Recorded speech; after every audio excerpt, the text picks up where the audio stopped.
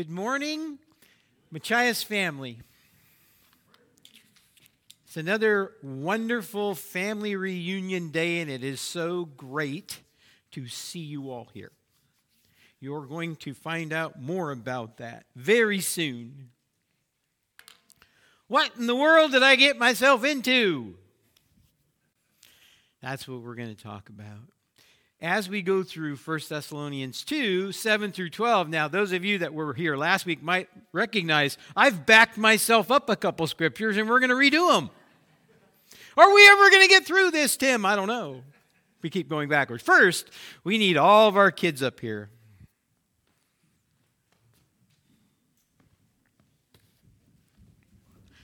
How you guys doing today? Yeah. Boy, it's good to see you.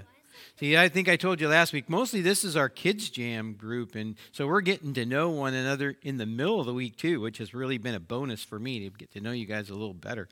Yeah. Why don't you guys go ahead and sit down so that the people out there can see, too. I'm going to have some questions which you will not know the answers to, because I didn't know the answers to them when I looked them up, but there will be some things that you can understand as we go through this. First of all, what is this? It is a car. In fact, it looks like about a 1970 Camaro. Very cool. This was cool when I was a kid, growing up in high school. So, who do you think invented the first internal combustion car? I don't know. Carl Benz. How many of you have heard of Mercedes-Benz? Yeah. 1886, Carl Benz created the first car. Do you think it looked like this? No, it didn't. It didn't. Do you think this car looks like the cars that we sell today, that are out there today? A little bit. Actually, they're making a retro version of this, but they changed, don't they? And each car was a little bit different.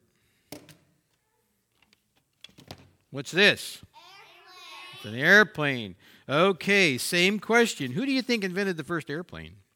Actually, the first motor-operated airplane. Well, any guesses? The Wright brothers, in 1903, invented the first powered airplane. There were gliders before that. And do you think it looked like this? Nope, it didn't. It looked a lot different than this. And does this look like the ones we fly in when we go on vacation?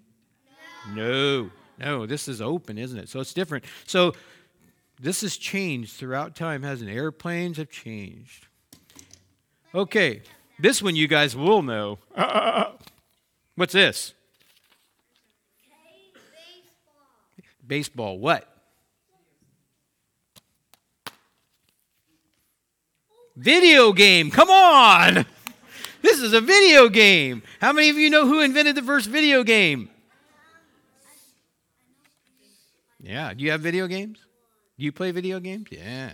That's pretty popular. I'm not a video gamer guy. I never did play these, but this one is a baseball video. And it was invented, the first video game, I know you guys, these are hard questions, was invented by William Higginbotham in 1964. Can you believe it? 1964 was the first video game. Now, they've changed a lot, aren't they? Do you think the one in 1964 looked like this? No. The one I did play, first of all, was called Pong. It was a black TV screen, and it was a little dot. It went boom, boom, boom, boom, boom, boom, boom. You had to try to... That would be totally boring to you guys because things have changed. Yeah, Holly? Oh, yeah, thank you. You did. All right, a couple more questions. What's this? Yeah, good idea, huh? Now, do you think you can tell me who invented the first computer? No. I didn't know either. But it was Charles Babbage. This is what's going to shock you. This is going to totally shock you because it was not an electric computer. The first computer was developed in 1870s. But it was mechanical, and they turned some stuff and wheels and whatnot, and the answer came out. Okay, one last one. What's this? Cell phone. Who invented the cell phone? Marty Cooper. Everybody knows Marty Cooper. I'd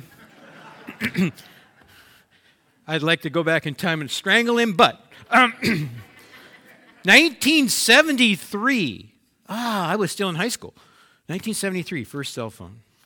All right.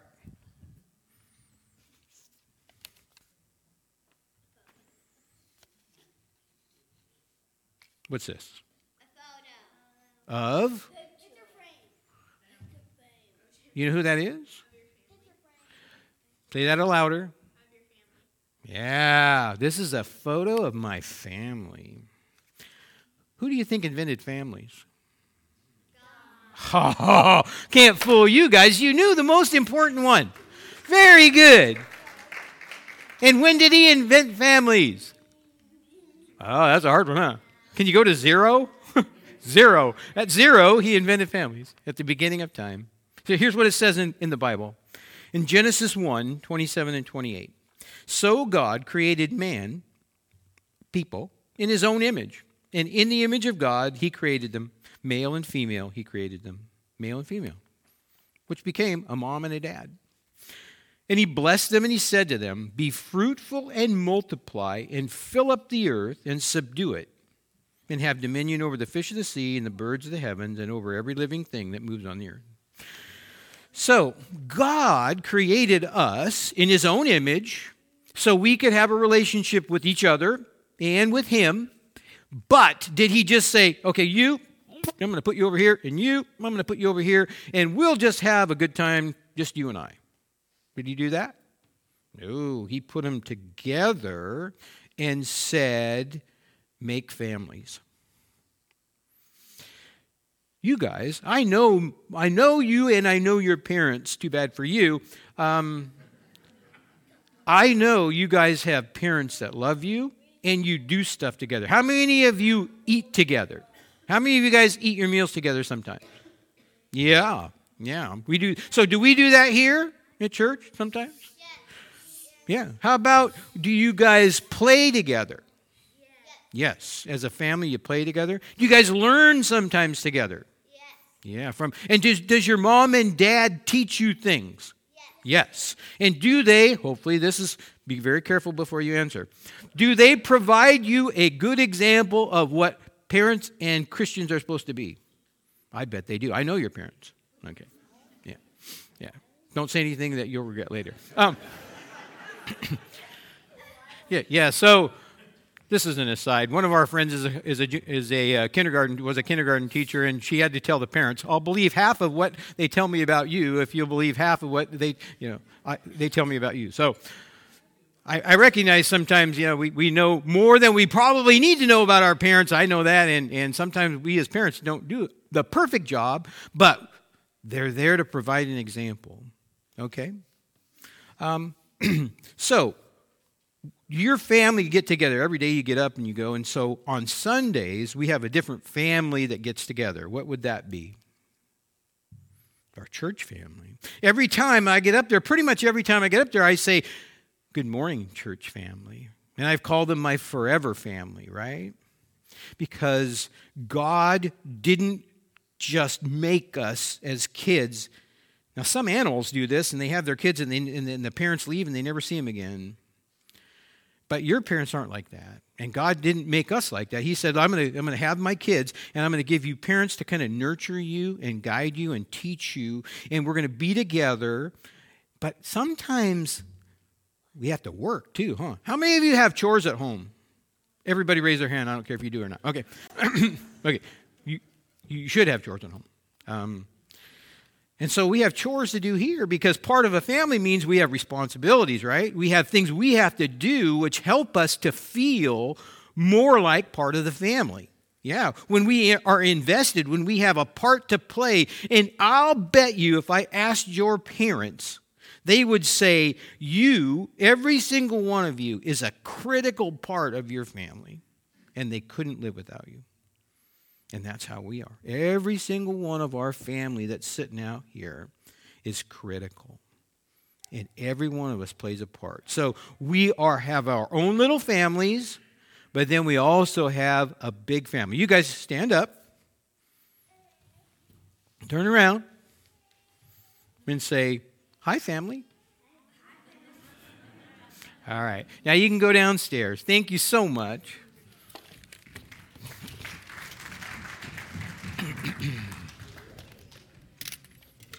All right. So, now you'll know the answer to the question on the screen. What did I get myself into? That's right, a family. You were saved by God. Let me ask you a couple questions first, though, as we go through this. As in all Sundays, what do you think God would have us accomplish today? Do you believe that God has an agenda for today? He does. Do you believe sometimes we have an agenda that doesn't line up with God's for today? Sometimes we do. See, there's some things that God wants to do through you and in you today, which is why we're here. Bill talked about kind of why we're here. And so there's a lot of things that we would like to accomplish. We would hope that we are bonding as a family. That we come here and we grow closer together. That bond that we share because of our shared Father, God, that when we spend time together, we're getting to know one another and we're bonding closer together, just like a family would, right? Imagine that, just like a family would. We bond. And we're finding unity. We're trying to say, you know what? We are coming here and God says, and Jesus said to God, Lord,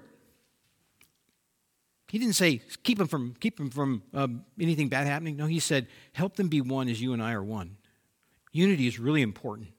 And so we come here with the goal of becoming more unified around the things we share in common, which is our faith in God and our sonship in Jesus Christ.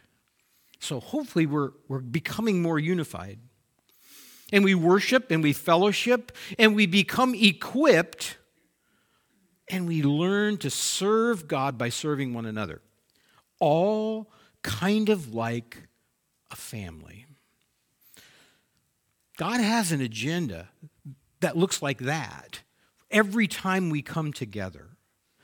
That he is changing us from the inside out to understand what it means to be a child of God. Okay, sometimes maybe we're evangelizing a little bit. You know, there might be people, and hopefully there are, hopefully you'll invite some that don't know Christ yet so that when they come here, one of the things we can do is we can invite them into the family.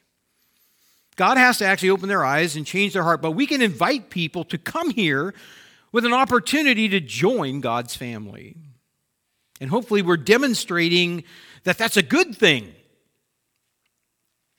So I ask you, to what end is all of this for? If I say, okay, we're going to grow in bonding together in unity and worship, we're going to fellowship together, we're going to be equipped, we're going to serve God by serving one another, or maybe we're going to ask some new people into the family. I say, to what end? Because if you're a follower of Christ, then your eternal destiny is already secured. So if that's already done, then why did God put us together in family groups? Because he wants you to live the abundant life. And in order to do that, he has placed you in the family of God so that together, working in a symbiotic way, we are helping one another to grow in love for God, in love for one another, and in knowledge of the Word of God. That's why we're here. We're here because this is the way change happens. God said and could say, I could just send my Holy Spirit in you and change you completely, but here's my plan for you. I am going to raise you up out of the destruction that you were headed for, and I'm going to plop you down in the middle of a family, the family of God, and each one of you will play a part. Each one of you will be specifically gifted for a specific reason of helping the family to grow and thrive. We're going to see some of those things in Scripture. What in the world did I get myself into? Well, I got saved, and I'm going to be in heaven with my forever family. Hopefully, again, that's a good thing. Now, one of the things, we're going to see some things in Scripture. First, we're going to talk about what Scripture does say so you can know that I'm not just telling you something that I made up myself. But family thing is a big thing for me. We had a board meeting this last week here, in fact, on Friday. And, every once in a while I'll say, okay, I'll share with you my vision of where I would like to see Machias Community Church. And it's very simple. I want to grow in love for God, love for others, and be a family. I have nothing more complicated than that to give you. I don't have any magical programs. I don't have this wonderful thing that is going to just catapult us into the stardom of Christianity. I just say, love God, preach the word, love people, and help people to understand that they belong to a family. Families, oftentimes, or I shouldn't say oftentimes, sometimes that's not a good thing for us. Family can be hard. And some of you maybe have been really wounded by your family, but that's not God's original intent for his people. It certainly isn't here. And so sometimes that can go the same way. And people come to me, and I have friends who have said, I have been deeply wounded by my church family. I'm never going back. Again, that's not what God intended. And so we're going to look at this, and we're going to say, okay, you're going to be talking about today, Tim, and actually it's about this kind of position, the ideal. And Paul is going to be demonstrating to us in 1 Thessalonians, this is the leader of churches as a parent. And I don't know if you've read through this or the life of Paul. He's a pretty tough act to follow.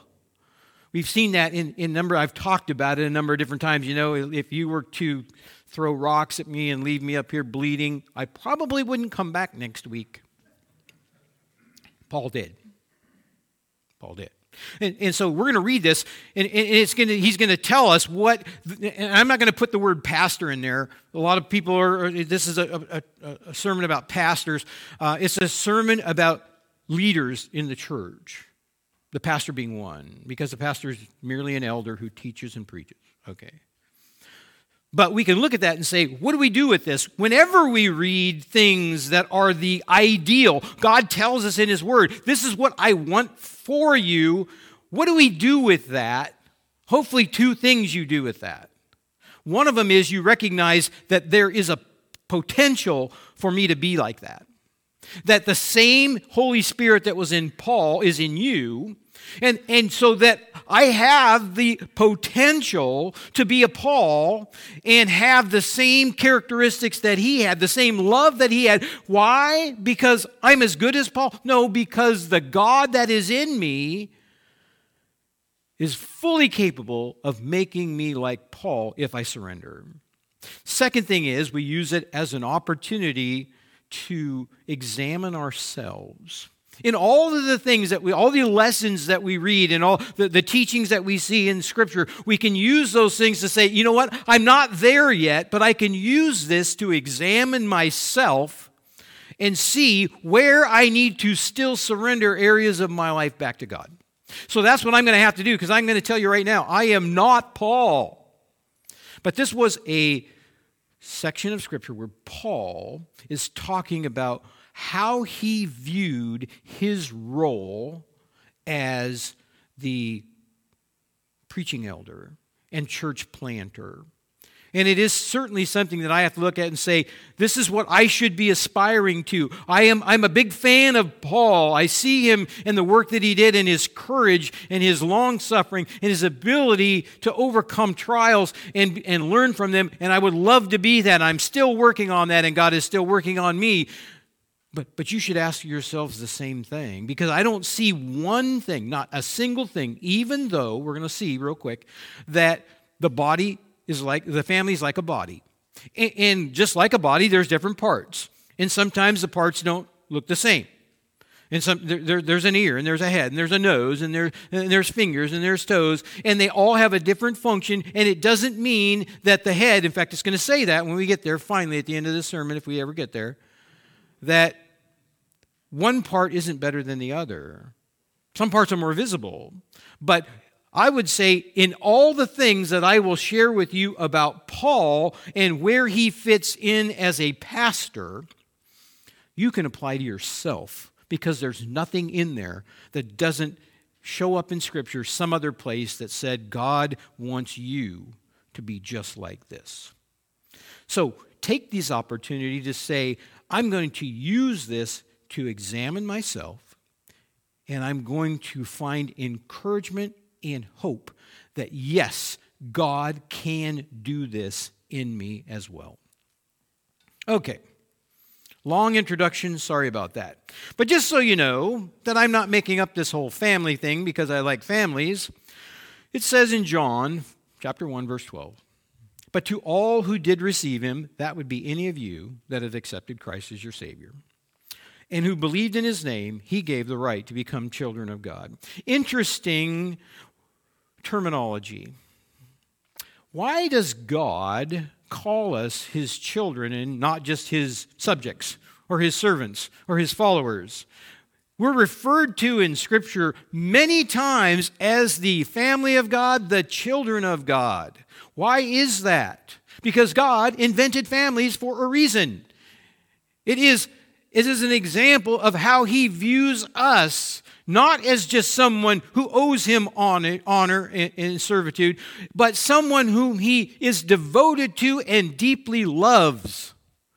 And that he is doing these things, sometimes tough love, because he is the good parent, because he wants us to grow in love and in knowledge of him so that we can experience the abundant life today that he intends for us to have, that finding that joy and peace and satisfaction right now today. Jesus Christ died so you could go to heaven. Jesus Christ died so that you could have the abundant life today.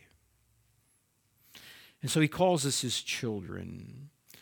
And then he says again in 1 John 3:1, see what kind of love the Father has given us that we should be called children of God. And so we are. The reason why the world does not know us is that it did not know him. So there's a couple things in there that are pretty cool. One, that God is telling us the reason I'm calling you children is because I love you. I could be calling you subjects. I could be calling you my people, but I am calling you children, and therefore I am your father. Because as an example to you, I gave you families, and now you can understand the familial love that people can have for one another, which in most of our culture is exclusive to people who are related by blood, although sometimes they don't love one another either very well. But we know as Christians that we transcend that, and that our family here can share and have the same sort of sacrificially directed love towards one another. And that is a love that comes from God. This is not a club. This is not an organization or a business. This is not a group of people who have the same hobbies and same interests that just gather together and it's kind of fun to gather. This is a family that is rooted by love. What's the difference? You know, if you hang out with your friends, and maybe you grow to love them, hopefully you do, but I can say, why do I have that with this family? It's based, my blood family, and I would go home as a kid, and my parents would love on me, and it was grouped together by the love that we had for one another, that God gave us as families. And even non-believers have that kind of love, right? They do. They love their family and they love their kids, and they would sacrifice a lot for them. And they gather around together, and there's an extended family that's out there. But God says, I've got an even greater family for you, and that is your brothers and sisters in Christ. And so at the end of this, I'm going to ask you, does this feel like a family to you? And if it doesn't, we got to examine the reasons for that. Okay, so then we're going to see something else. This is an interesting scripture. And here was Jesus, and he was teaching, and he was teaching inside of a house. I think it's the one where they dug the hole in the ceiling and dropped the guy down that needed to be healed. And some of his people came and said, "Hey, Jesus, Jesus!" While he was speaking to the people, behold, his mother and his brothers were standing outside asking to speak to Jesus. But he replied to the guy who came in and said, "Hey, your mother and your brother or your sisters are out there, and they want to speak to you." And he said to them, "Who are my mother? Who is my mother, and who are my brothers?" And then stretching out his hand towards his disciples, he said, Here are my mothers and my brothers. For whoever does the will of my Father in heaven is my brother and sister and mother. What is he saying there? Now, I call you guys my forever family. What he's saying is that the family of God transcends even your blood family. That's hard. Hopefully that's true.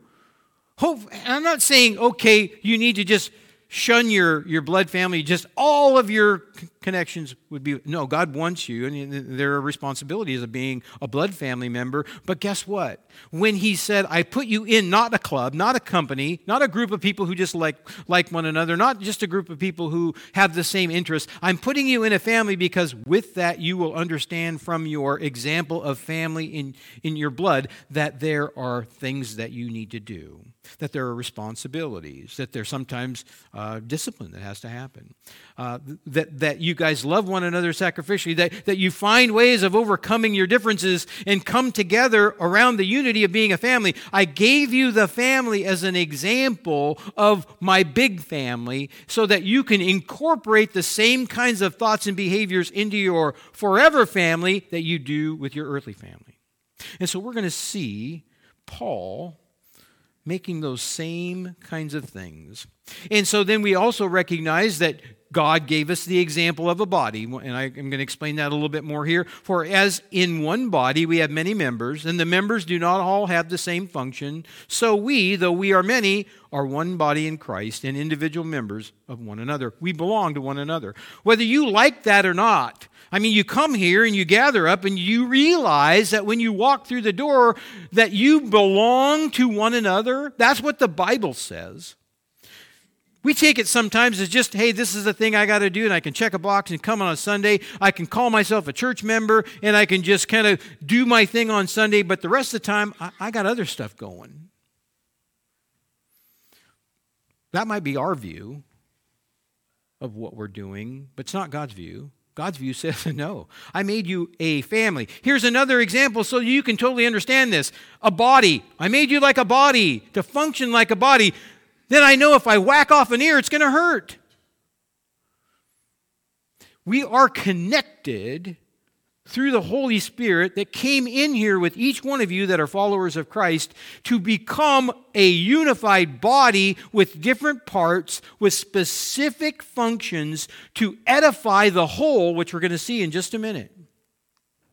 And there are varieties of activities, but it is the same God who empowers them in all and everyone. And to each is given the manifestation of the Spirit, or the gift of the Spirit, or the talent of the Spirit for the common good. So God puts his families together. And he has every prerogative to move people around when he wants to. And so sometimes we see people come in from other families and then they go out. And God has every right to do that because the big family, the universal family belongs to him. But when you're here, you belong to us, and I belong to you. And we're all here for the purpose of helping one another to grow in love and knowledge of Christ so that we can grow and experience the abundant life and go to heaven and grow and be transformed by the power of God's Holy Spirit in us so that we can become more like Christ. That is God's intention for his kids. After this one's over, this life is over, he's got a totally different thing for you, which is super, super cool.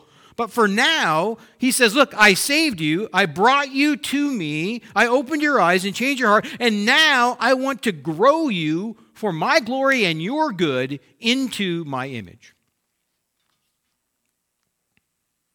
So here we go, and we're going to start. And you're going to see, I think very clearly, you're going to see Paul describing the role of the leader, or I'm going to call him the adoptive parent, or the foster parent.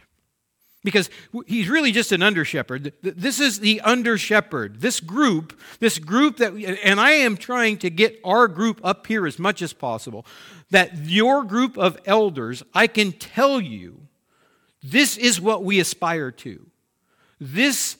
We are here not as some sort of corporate board. We are here as people who love God, love one another, and want to serve the flock and the body sacrificially in love.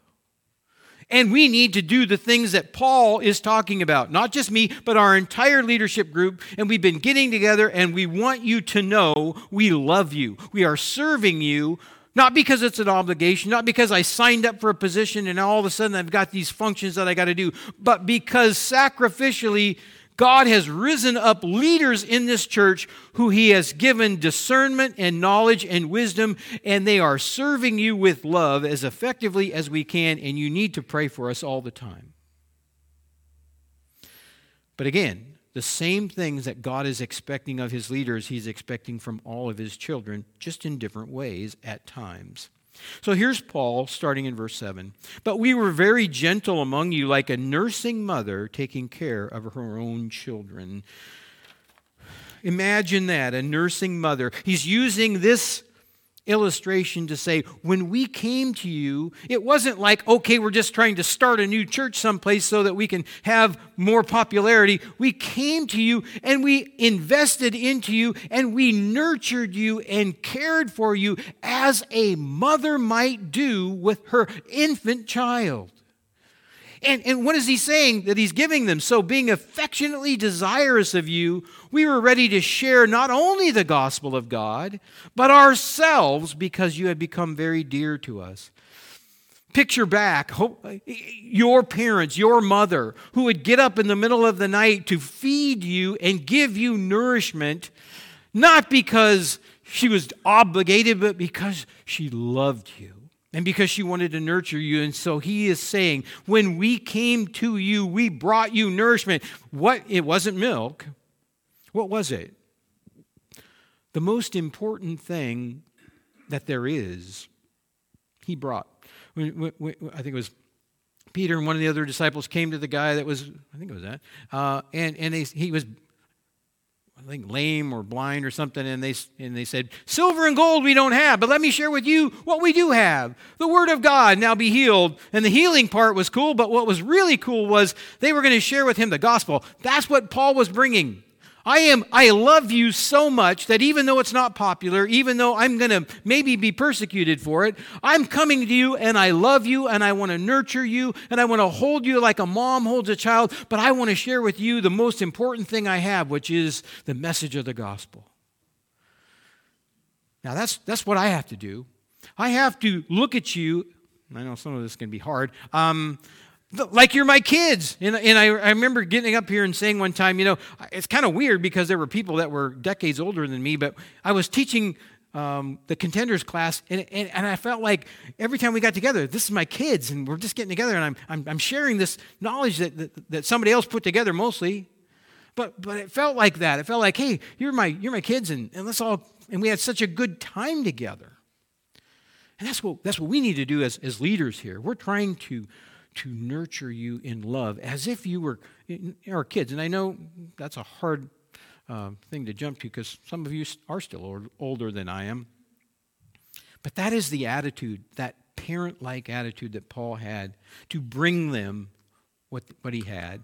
For remember, brothers and sisters, our labor and toil. We work night and day that we may not be a burden to any of you while we proclaim to you the gospel of God. How many of you remember those kinds of things from growing up? Hey, your parents would trot off to work every day, right? And they were working, and some of it was to support them, but I know as a father and a father of 4 kids, I went out and I did my deal, not because it was fun, but I was supporting those that I loved so I could come home and we could meet the needs that we had as a family. And Paul is saying, look, I labored night and day so I wouldn't be a burden to you, just like a father would be. I'm going to work and pay my own way so you don't have to support me, so that you'll know I am doing this not for money, not for you to like me, but I'm doing this because I love you. And I'm going to give it my all. And I'm going to work, and this is going to be hard. He's working to support himself while starting churches. Now, I did that for a long time. I am so grateful. And I got to tell you, just share with you, and I know we're going to probably run late today, and we got the family room thing too, but a couple of things. You guys have no idea how grateful I am to you to have this opportunity. A vast portion of my time here at Machias, I worked very hard on the outside to support my family and tried to do as much churching as I could because I loved the family of God here. And it was such a blessing. And it was like, I can't believe this. It's a dream come true. I get to do what I love most and not have to go work somewhere else. Secondly, this is probably doesn't relate that much, but I want you guys to know how unbelievably grateful our family is to live next door. I didn't want to move. I didn't want to move in over here. But we have moved in there, and I want you to know how much we appreciate your giving us that opportunity. It has worked out so amazing for our family. So thank you so much. So here it is. He toiled night and day so he wouldn't be a burden to anyone while he proclaimed the gospel, just like a parent. Does this sound like somebody that you work with? Does it sound like somebody that in your group of fishing buddies that just works night and day so he can provide all the tackle and all the stuff and pay for your trip? I don't think so. This involves someone who loves others like a family. You are witnesses, and God as well, how holy and righteous and blameless was our conduct toward you as believers. Another responsibility of parents, and I ask these guys, without actually asking them because I don't want to know, are we providing that kind of example for our kids at home? Okay, Paul is saying, look, I understand as your kind of step parent, your foster parent, I need to provide to you an example of what God wants from his children.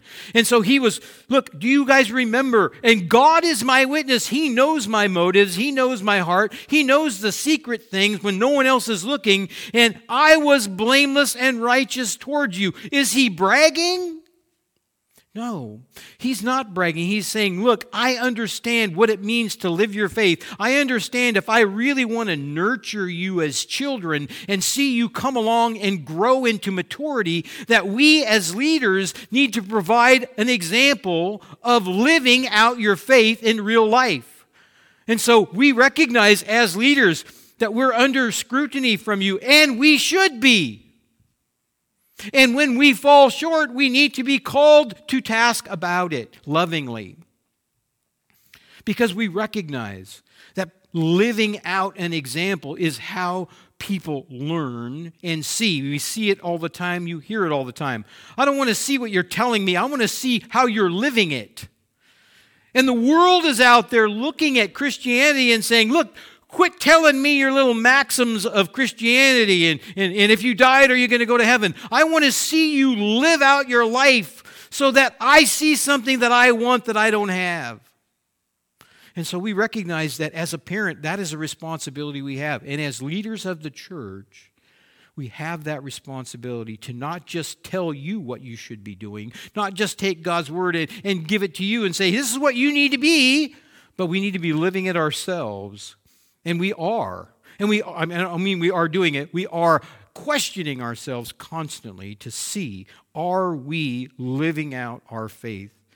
Because, frankly, the Word says we're under more scrutiny from God. If you read that, it's kind of scary in Scriptures, that those who are in this position are judged more closely because God recognizes that this example, the perfect example that we had in Jesus, was that he was living out his faith. Now, I'm going to throw that back at you again and say, guess what? It's no different for you. That you need to live your faith as an example in your own family, as an example in your job. I'm going to stop there. That row back was invited by this row right here. He was living out his faith. Clayton was living out his faith in his workplace, and now two of his co-workers are here. Thank you, Clayton. We need to be doing that. We are missionaries in a mission field. It isn't just me. I'm a missionary pastor. It's called Village Missions for a reason, because they have said, Tim, you need to be a light not just to Machias Community Church, but to the entire community of Machias, and you need to equip your people to go out and shine the light and share the hope in this community. Each one of you is a missionary just like me, just like Paul. And you are in a mission field which I will probably never have access to in your personal life. And so we can take this example and say, yeah, it applies to pastors, but it also applies to you. You are witnesses how they lived their faith. Paul and Timothy and Silas, sacrificing their time. And like a father with his children, we exhorted each one of you and encouraged you and charged you to walk in a manner worthy of God who calls you into his own kingdom. Like a father, we recognize the responsibility to encourage, to exhort, sometimes to discipline, sometimes to correct.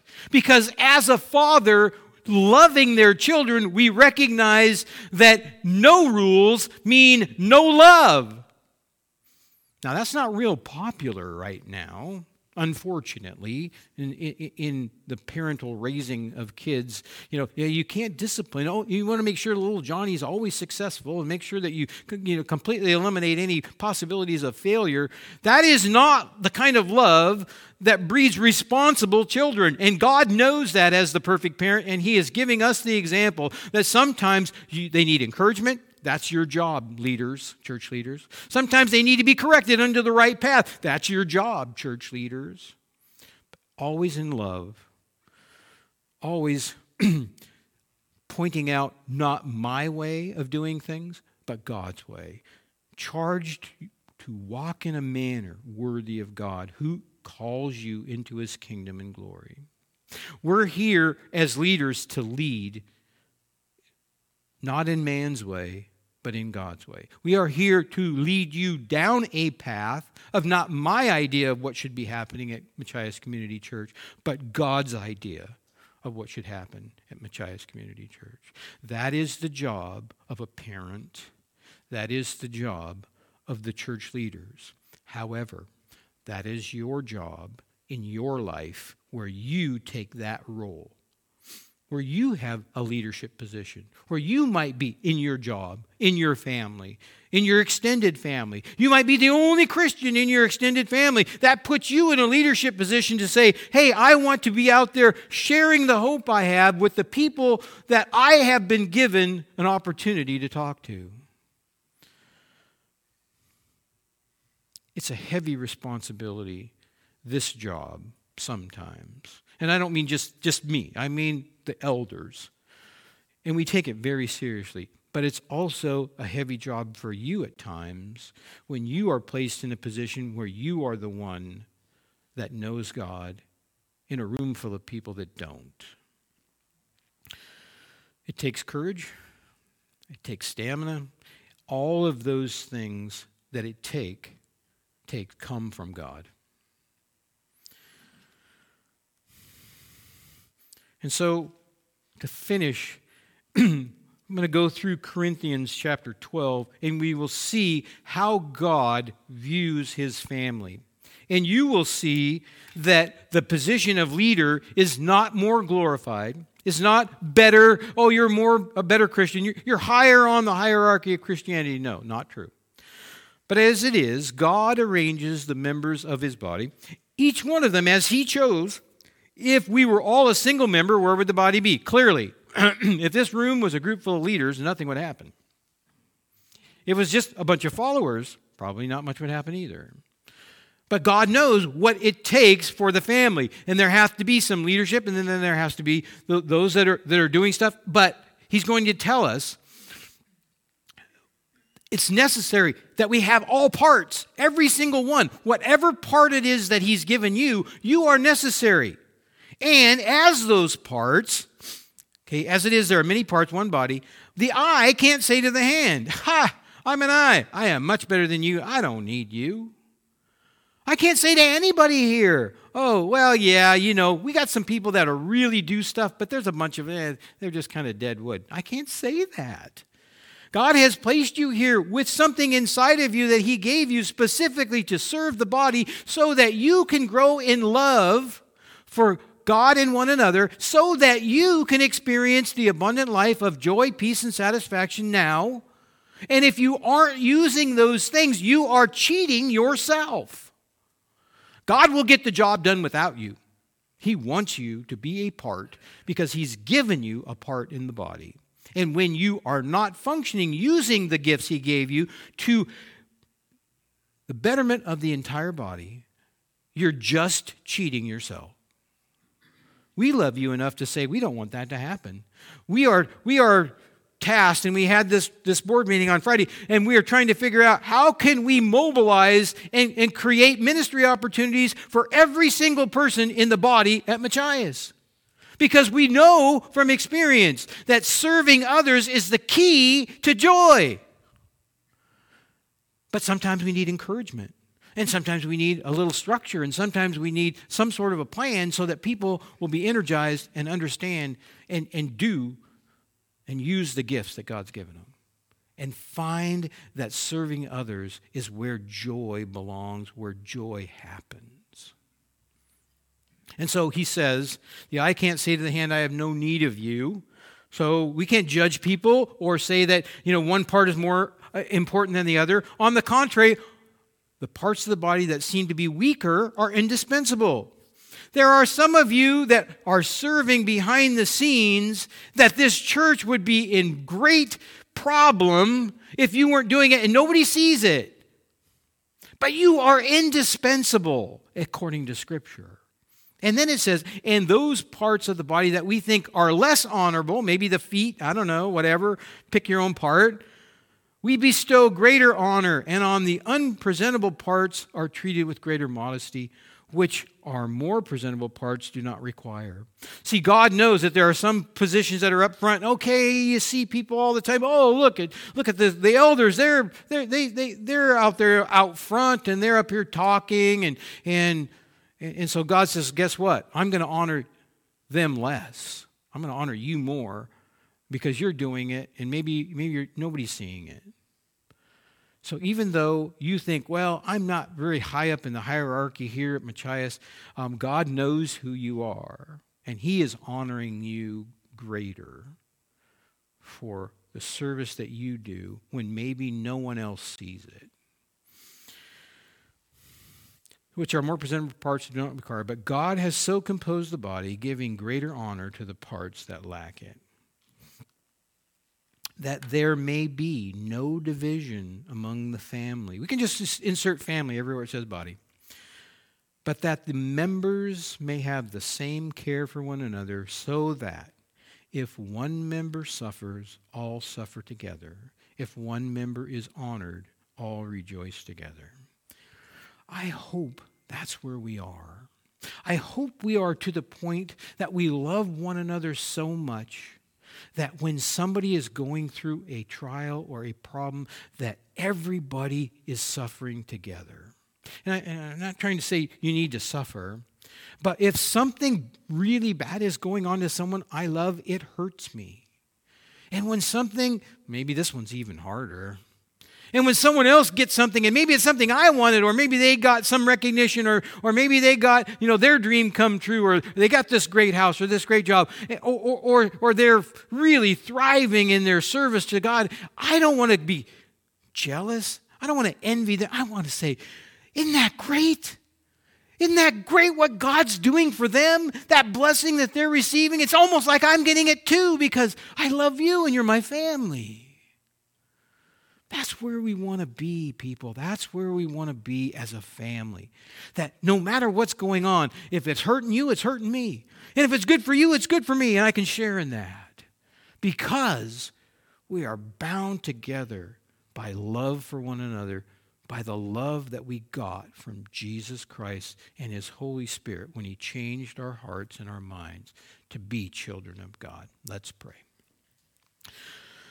Father, we take so much for granted as human beings. It's very, very easy for us to think it's all about us most of the time. Or to think that somehow we're out here all by ourselves and it's the only thing that's important is that we have a relationship with you and we don't really have a responsibility to anybody else. We just have to, and it's hard enough taking care of us.